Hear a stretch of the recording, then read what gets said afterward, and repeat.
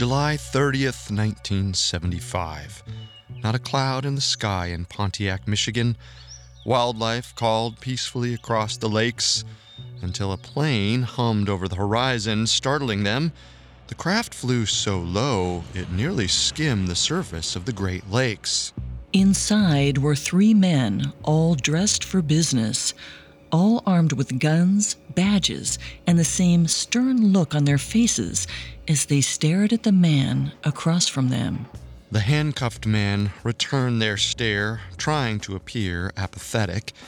He looked rather unassuming in a dark polo and slacks, yet his hand shook like a man in serious trouble. He told the federal officers his wife was waiting for him at home. He'd promised to cook her steaks. She'd worry if they took too long. One agent replied, "I'm sorry to say, but your wife may be dining alone." The other agent pulled the door of the plane open. They forced the unassuming man towards the edge and taunted him, saying, "You've got to love that view." Before he could respond, one of the agents shoved the man.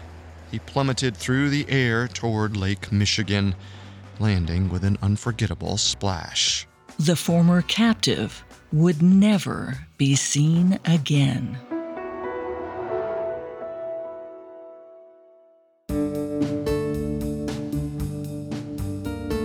Welcome to Conspiracy Theories, a Parcast original.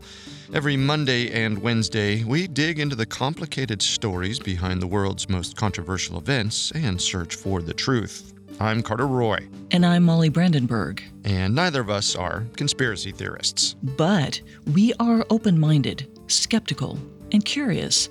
Don't get us wrong. Sometimes the official version is the truth. But sometimes it's not. You can find episodes of Conspiracy Theories and all other Parcast originals for free on Spotify or wherever you listen to podcasts. To stream Conspiracy Theories for free on Spotify, just open the app and type Conspiracy Theories in the search bar. This is our second episode on Jimmy Hoffa, the former president of the Teamsters Labor Union who disappeared on July 30th, 1975. Throughout his career, Jimmy roped the union into illicit business ventures and gave money to the mob. Combine his role as a union leader with his high-up mob connections, and the U.S. government wanted him gone. Last time, we covered his rivalry with Senator Bobby Kennedy and Hoffa's schemes to bribe President Nixon to release him from prison. But not long after he got out, Jimmy Hoffa disappeared off the face of Detroit. Today, we'll look at the conspiracy theories surrounding Hoffa's disappearance. First off, conspiracy theory number 1. Jimmy Hoffa was killed by federal agents who wanted to ensure Frank Fitzsimmons maintained the role of Teamster president. Conspiracy theory number 2. Jimmy Hoffa was murdered by serial killer and mafia hitman Richard the Iceman Kuklinski. At the time, Kuklinski was known for making people disappear. And conspiracy theory number 3. Jimmy was killed by his longtime friend and associate, Frank the Irishman Sheeran, who was sent by Mafia Don Russell Bufalino to keep Jimmy quiet. We have all that and more coming up. Stay with us. This episode is brought to you by BetterHelp. Bottling everything up can be really bad for you in the long run and have some terrible consequences, and this isn't a conspiracy theory. The more you let things build up, the more of a toll it can take on your mental health. I know for me, in dealing with some traumatic events in my life, I had the tendency to think, well, they've already happened, I'm okay, other people have it worse, it doesn't matter much. And through therapy was really able to understand how those events impacted me and changed how I'd started to see the world in ways that weren't great and were sometimes making my life worse. So therapy or dealing with any traumatic events you've had might really help you in terms of how you can live in the present moment now. So if you want to give therapy a try, check out BetterHelp. It's entirely online, convenient, and flexible. It's also really easy to get started. Just fill out a brief questionnaire to get matched with a licensed therapist. Get it off your chest with BetterHelp. Visit betterhelp.com/conspiracy today to get 10% off your first month. That's BetterHelp, HELP.com/conspiracy.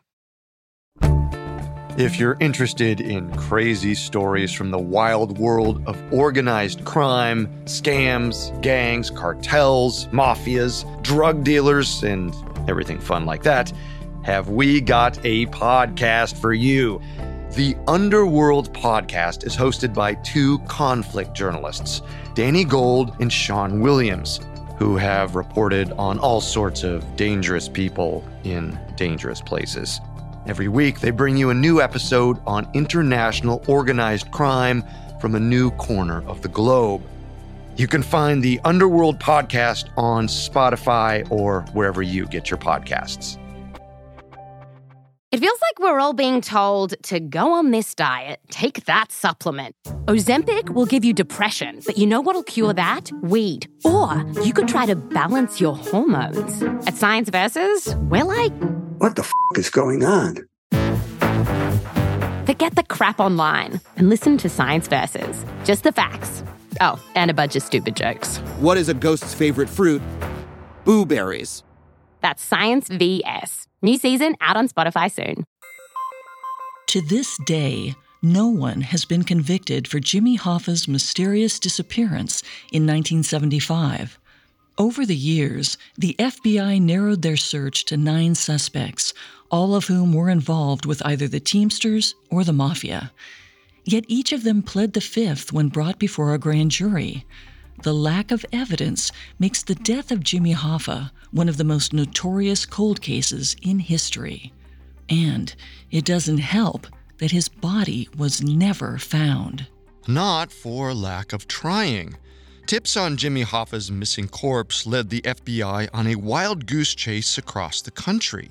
Mafia hitman Donald Tony the Greek Francos claimed that New Jersey Mafia dismembered Jimmy and buried him in the end zone of Giant Stadium. Anonymous tips suggested that Tony Pro and his associate, Salvatore Briguglio, murdered Jimmy and ground him into pieces. Then they scattered him in the Florida Everglades. But there was one eyewitness testimony that led to new suspects. Not the Mafia, nor the Teamsters. The federal government. Which brings us to conspiracy theory number 1.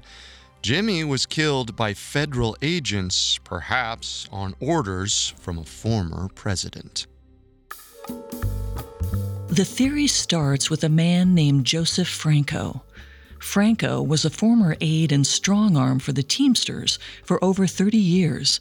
He was closely tied to the Mafia, but he also worked intimately with Jimmy Hoffa. Franco was called to testify before the grand jury twice regarding Jimmy Hoffa's disappearance.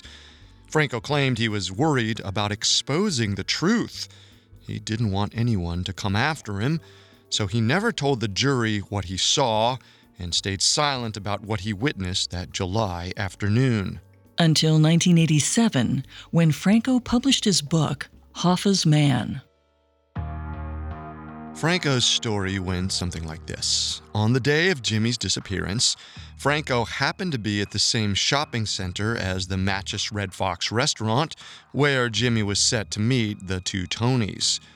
Franco said he was there on personal business. It's unclear if that meant Franco was there for the meeting or it was completely unrelated.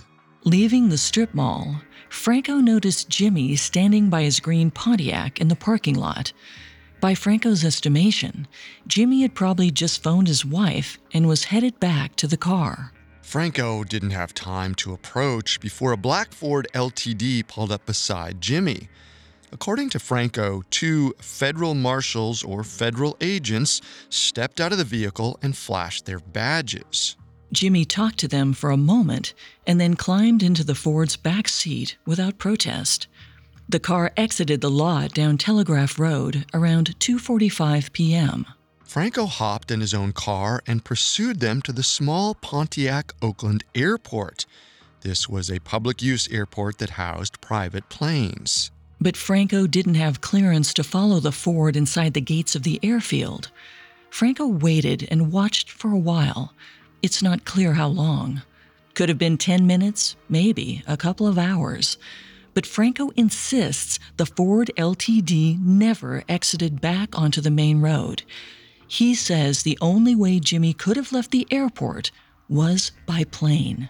And since Jimmy was never seen again, Franco insists the feds were responsible for his disappearance. In fact, he believes government agents may have pushed Jimmy out of the plane over the Great Lakes. After a decade-long rivalry with the federal government, it's not hard to see why they may have wanted Jimmy out of the picture. And at the time of his disappearance, Jimmy was threatening to expose the shady practices of current Teamster president Frank Fitzsimmons. Fitzsimmons allowed the mafia to withdraw vast sums of money from the union's pension accounts. At the same time, Fitz was making regular contributions to Richard Nixon's campaign. Now, Hoffa had done a similar thing, allowing mafiosos to borrow money from the Teamsters to build casinos. That's how he wound up in jail, and he'd been involved with donations to Nixon to get back out of jail, but Fitzsimmons had successfully kept his mob ties a secret. This grew more complicated because Nixon and Fitzsimmons were publicly aligned as well. The two appeared on television together on more than one occasion. Well, their relationship wasn't a secret. If Fitz's ties to the mob came out, it could be detrimental to Nixon's career, perhaps even send him to jail.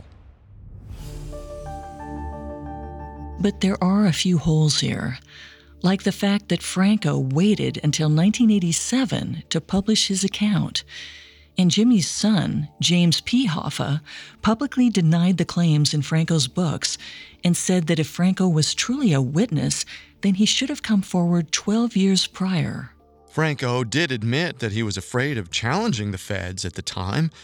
He said he was worried he'd get whacked or sent to prison, and in 1987, Franco said he'd take a lie detector test if he was granted federal immunity. He also said he could identify one of the federal agents he saw that day if a photo was provided. Franco also defended his argument by hinting that other great leaders of this period may have been assassinated by the government. We've covered a few of these previously, but conspiracy theories suggest that the CIA hired Lee Harvey Oswald to kill John F. Kennedy, and Bobby Kennedy's assassin was allegedly a victim of government mind control. Even Martin Luther King Jr. was thought to be assassinated by the FBI. Still, the FBI wrote off Franco's claims since they came out so many years after Jimmy Hoffa's disappearance. They never searched the Great Lakes for Jimmy's body, probably because they felt the accusations were unsubstantiated. Or because they were directly involved in the disappearance. Still, Franco never could provide proof of what he saw that day. As far as we can tell, he never took a lie detector test, nor did he get to validate his theories with photos of former agents. Which leads us to the biggest plot hole in Franco's theory. Nixon had already resigned by 1975 when Jimmy went missing. He resigned in 1974 after the disgrace of Watergate. So why would Nixon care about Jimmy exposing his ties to the mob at that point? And how would he have sway over federal agents? Well, let me remind you, Nixon used former CIA and FBI agents in the Watergate scandal, so it's possible he also used former agents to threaten or kill Jimmy Hoffa. President Ford pardoned Richard Nixon, which meant he couldn't be indicted over the scandal, but if word got out that he received dirty money from the mob via Fitzsimmons and used that to fund Watergate, well, that could have led to an even larger mess. Did Nixon have the motive? Sure. But the resources? Probably not. It seems like Franco's story was nothing more than a publicity stunt. So on a scale of 1 to 10, with 10 being very likely and 1 being very unlikely, I'd give this theory a 2 out of 10. I'd give it a 3. Now, the sticking point for me is the connection to Nixon and Watergate. We know what Nixon was capable of and how far he'd go to get what he wanted. I wouldn't put it past him to attempt to have Hoffa eliminated to save his own skin. That said, there were far more bloodthirsty individuals with motive to put a hit on Jimmy Hoffa, including a known serial killer. Coming up next, the infamous serial killer Richard the Iceman Kuklinski. Now, back to the story. According to his friend and fellow teamster, Joseph Franco, Jimmy Hoffa was lured into a vehicle by federal agents in 1975. Franco claims he tailed the agents to a private airfield where he believes Jimmy was put on a plane, then dropped into the Great Lakes, never to be seen again. But there's little evidence to suggest this was true. And President Nixon, the only government figure with a motive to kill Jimmy, had already resigned from office. But our second theory takes a more sinister turn. In July 1975, Jimmy Hoffa was meeting mafiosos Tony Pro and Tony Jack at the Matches Red Fox restaurant. Jimmy and Tony Pro had been fighting since prison, and the meeting was to settle their differences. Jimmy needed Tony Pro's support if he was going to be reelected as Teamsters Union president. Officially, the duo never showed, and Jimmy got into another vehicle around 2:45 p.m., but that vehicle may have held both Tony's as well as their hitman. Which brings us to theory number 2. Notorious serial killer and mafia hitman Richard the Iceman Kuklinski killed Jimmy Hoffa. Kuklinski was a monstrous man. He was 6'5" and weighed 300 pounds. He had no distinct way of killing his victims. He was careful to never use the same weapon twice. His tools ranged from handguns and grenades to ice picks, chainsaws, hunting knives, and crowbars. He even admitted to shooting a motorist with a crossbow just to try out the weapon. He says his most creative weapon was a nasal spray bottle filled with cyanide. His favorite victims? Loudmouths, and those who angered him. But he had no problem killing at random. At 18, Kuklinski sold pornographic videos to the Gambino crime family. He built a friendship with mobster Roy DeMeo. DeMeo had Kuklinski help with small crimes at first, like petty theft. But Kuklinski told DeMeo that his dream job was to kill for a living. So one day, DeMeo pointed out a victim at random. A man was walking his dog down the streets of New York when Kuklinski shot him in the head without hesitation.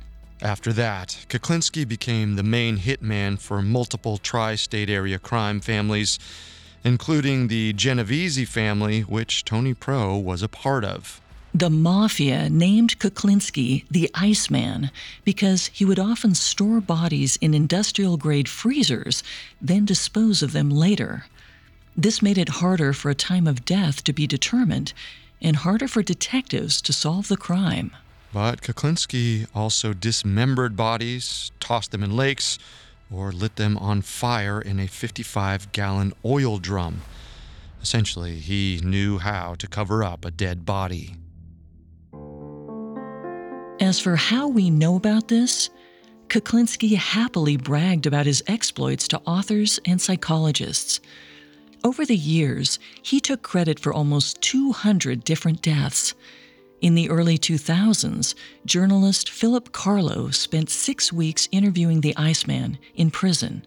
Carlo published Kuklinski's stories in his book, The Iceman: Confessions of a Mafia Contract Killer, in 2006. Among Kuklinski's many violent confessions was the kidnap and murder of Jimmy Hoffa. By 1975, Kuklinski had been working as a hitman for East Coast mafia families for almost 15 years. Yet, Kuklinski didn't know much about Jimmy Hoffa. The two had never met. In Carlo's book, The Iceman, Kuklinski says the order to kill Jimmy came from Tony P., who we can assume meant Tony Pro. Allegedly, Mafia Don Russell Bufalino had permitted Tony Pro to execute the hit, So Tony Pro offered Kuklinski $40,000 to do the job, or roughly $190,000 today. Kuklinski preferred to work alone, but agreed to work with a team for this specific hit. He could tell it was important. Kuklinski only referred to the others as Gabe, Sal, and Tommy, but they were likely fellow mafia members Gabriele and Salvatore Briguglio and Thomas Andretta. According to Kuklinski, the four men and Tony Pro arrived in Detroit around mid-morning on July 30th, 1975, the day Jimmy went missing. Later that day, the men drove to the Matches Red Fox restaurant. Jimmy Hoffa was waiting outside when they arrived.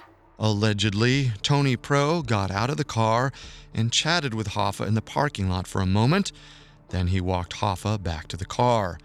Tony Pro got in the front seat and Jimmy Hoffa got in the back. With a crowbar in his hand, Kuklinski waited for his signal. After a couple of miles, Tony Pro nodded, and Kuklinski knocked Jimmy unconscious. Kuklinski then drew a hunting knife and positioned it at the base of Jimmy's skull. He thrust the knife directly into Jimmy Hoffa's brain. The group pulled over at a nearby rest stop and put Jimmy's corpse into a body bag. They then threw him into the trunk of the car. Tony Pro wanted to take Jimmy's body back to New Jersey so they could put some distance between the crime and the evidence. Kuklinski volunteered to drive the body back while the others took a bus home. Kuklinski arrived in New Jersey that night and went straight to a mob-owned junkyard in Newark. He put Jimmy's body in a 50-gallon drum and doused it with gasoline. Kuklinski says he welded the drum shut and burned it for 30 minutes before burying it in the junkyard. Later, Kuklinski heard that Sal Briguglio had been talking to the feds. It was just a rumor, but as a precaution, Kuklinski returned to the junkyard and dug up the drum.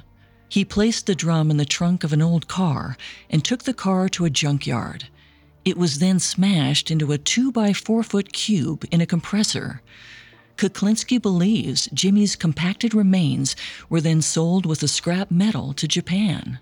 The detail that Kuklinski used to describe Jimmy's murder was extremely chilling, and Kuklinski claimed to have known Jimmy's biggest rival, Tony Pro, since they were kids. But Kuklinski was known for exaggerating. Philip Carlo had 240 hours of audio recordings from Kuklinski. Many of his stories became more gruesome and twisted as the tapes went on. Former FBI agent Robert Garrity said that Kuklinski's story about Jimmy was the, quote, most embarrassing one to date, end quote. He dismissed the killer as a fantasist. And it didn't help that Kuklinski couldn't keep his stories consistent. The number of deaths he claimed responsibility for ranged between 30 and 200. Still, Officer Patrick Kane, who arrested Kuklinski in 1986, believed that Kuklinski was responsible for Jimmy Hoffa's death. He was quoted saying, "Who is a more likely candidate to do this than him?" Despite that, it wasn't until he was interviewed for Carlo's 2006 book that Kuklinski finally took credit for Jimmy's death. And he seems like the kind of man who loved to sound his own horn. Well, the fact that he waited so long to take credit for this famous murder is a bit suspicious. He'd had multiple interviews before Carlo, including some with HBO. What seals it for me is there's no evidence other than Kuklinski's confession. It's a compelling tale, certainly, and it matches the known facts, but there's no proof. So as far as believability goes, I'm giving this theory a 3 out of 10. I have to rate this one a little bit higher. Kuklinski likely murdered more people than he was accused of. I don't think all of his stories are true, but he makes himself seem like a professional. And he had some pretty creative ways to get rid of evidence and dead bodies. For that, I'll give this one a 5 out of 10. He's more than capable, and there's a confession. One thing is obvious. Many people had a vendetta against Jimmy Hoffa, particularly Tony Pro and Russell Bufalino. If anyone had the motivations and resources to quietly take care of the problem, it was the Italian mob. They may not have contracted the Iceman, but they could have cut deeper by pushing one of Jimmy's only friends to execute the hit. Coming up next, we'll look at Frank, the Irishman Sheeran. Now, back to the story.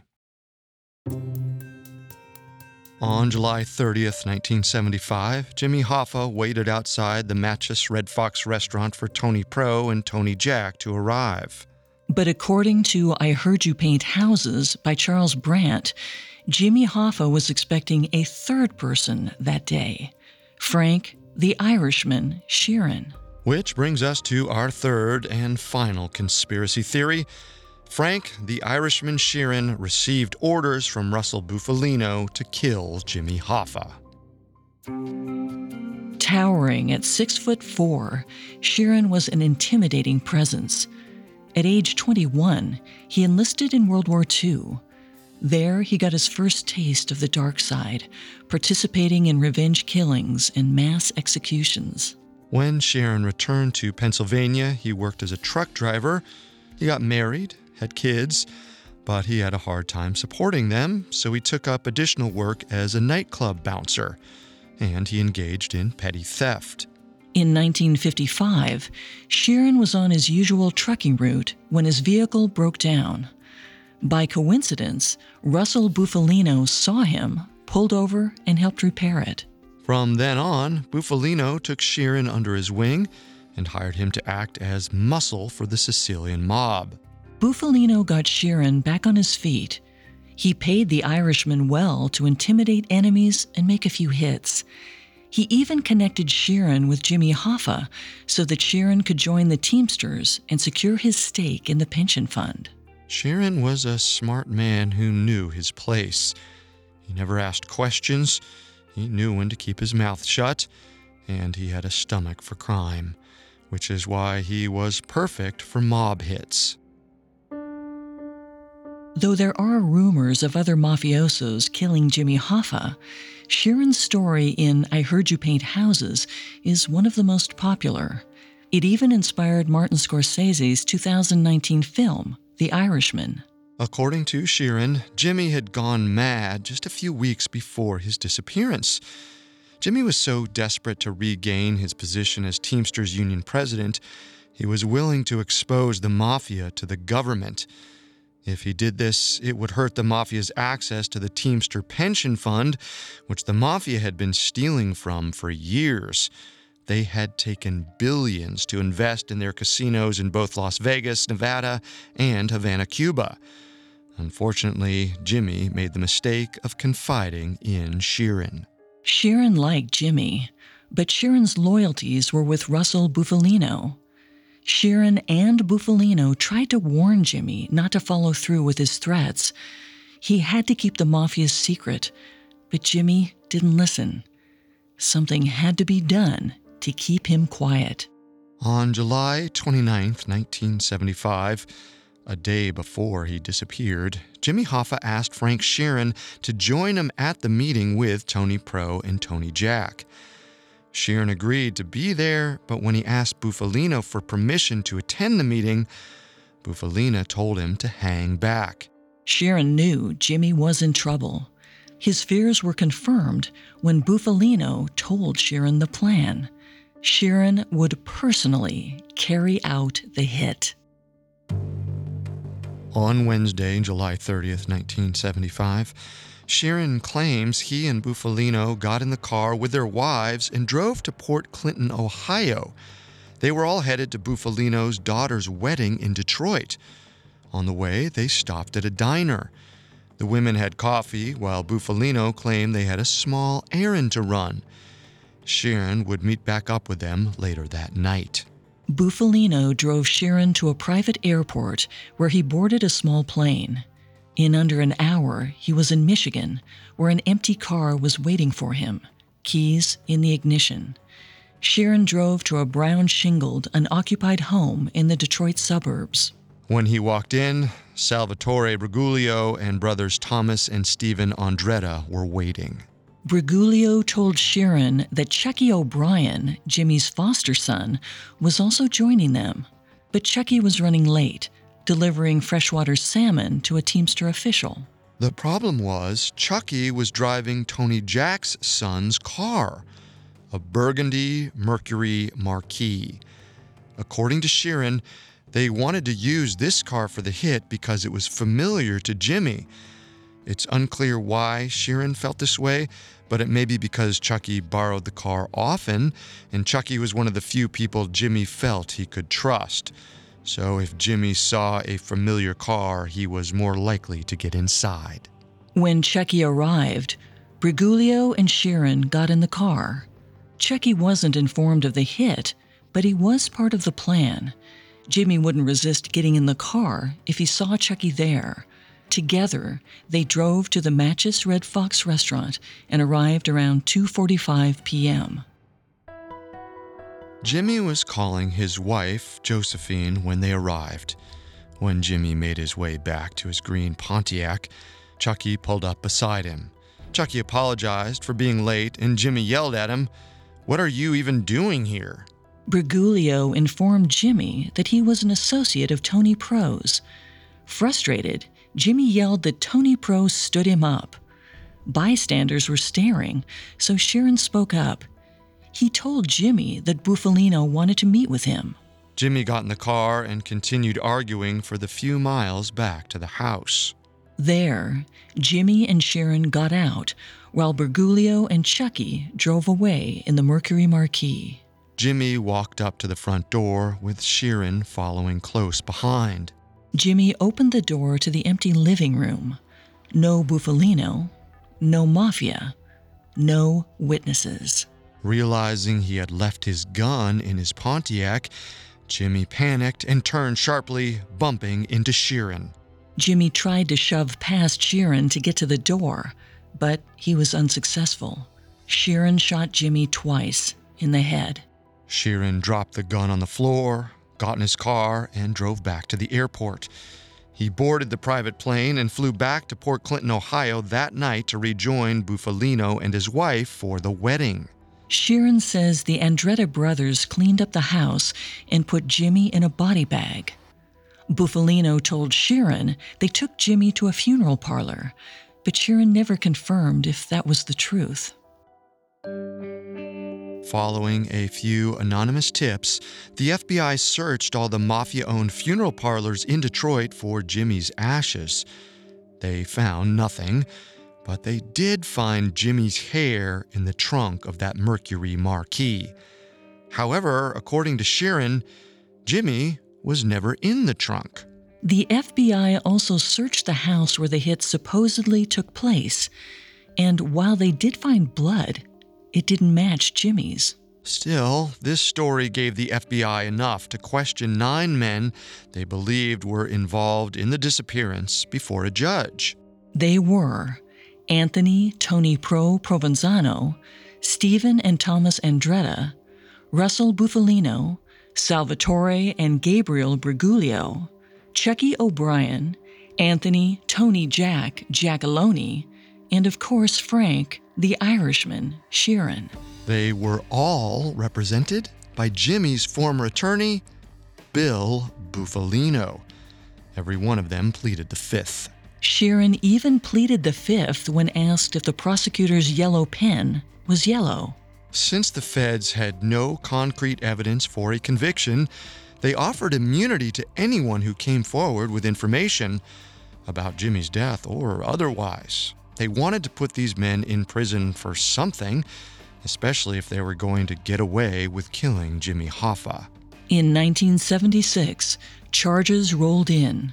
Sal Briguglio and Tony Pro were indicted with murder charges, while Tony Jack was convicted of tax fraud. Russell Bufalino was found guilty of extortion, and the Andretta brothers and Gabe Briguglio were charged with labor racketeering, meaning they exploited union workers for profit. Then, in 1982, 62-year-old Sheeran was found guilty of 11 instances of labor racketeering. He was sentenced to 32 years in prison. Chucky O'Brien was cleared of suspicion. By July 30th, 1982, the U.S. government finally declared Jimmy Hoffa dead.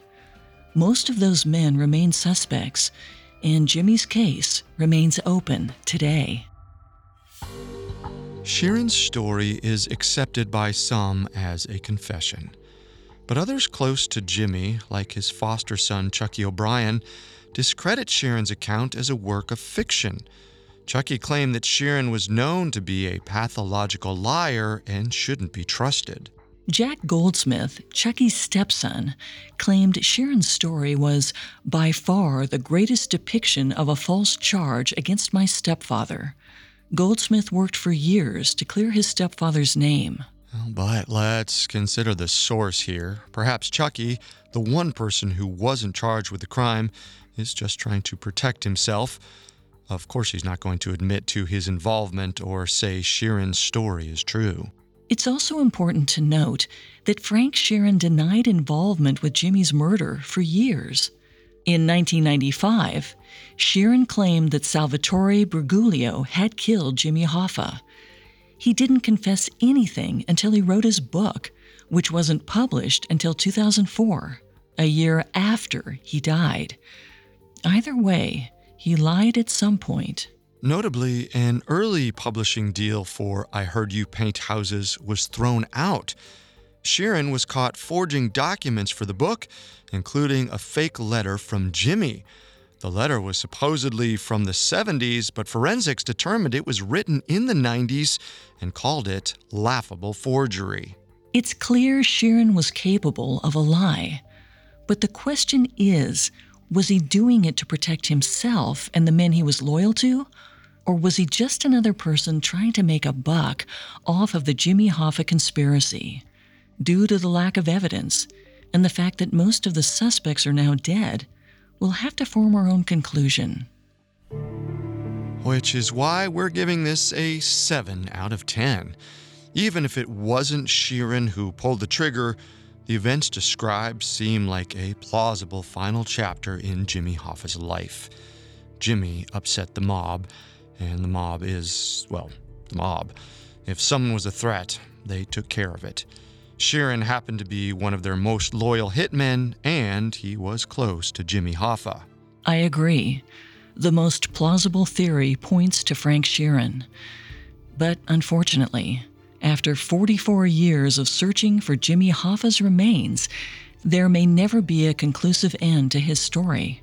His family may never get the closure they deserve. His body may never be found. His true story never told.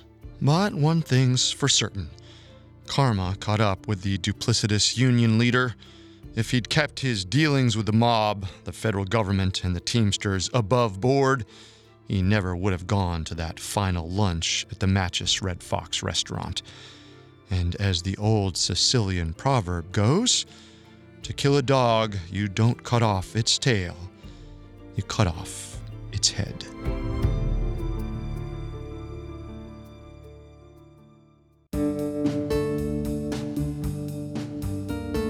Thanks for tuning in to Conspiracy Theories. We'll be back Monday with a new episode. You can find all episodes of Conspiracy Theories and all other Parcast originals for free on Spotify. Of the many resources we used, we found I Heard You Paint Houses by Charles Brandt, In Hoffa's Shadow by Jack Goldsmith, and The Iceman by Philip Carlo helpful to our research. Not only does Spotify already have all of your favorite music, but now Spotify is making it easy for you to enjoy all of your favorite Parcast originals, like Conspiracy Theories, for free from your phone, desktop, or smart speaker. To stream Conspiracy Theories on Spotify, just open the app and type Conspiracy Theories in the search bar. Until then, remember, the truth isn't always the best story. And the official story isn't always the truth. Conspiracy Theories was created by Max Cutler and is a Parcast Studios original. Executive producers include Max and Ron Cutler, sound design by Dick Schroeder, with production assistance by Ron Shapiro, Carly Madden, and Joshua Kern. This episode of Conspiracy Theories was written by Taylor Bright, with writing assistance by Maggie Admire, and stars Molly Brandenburg and Carter Roy.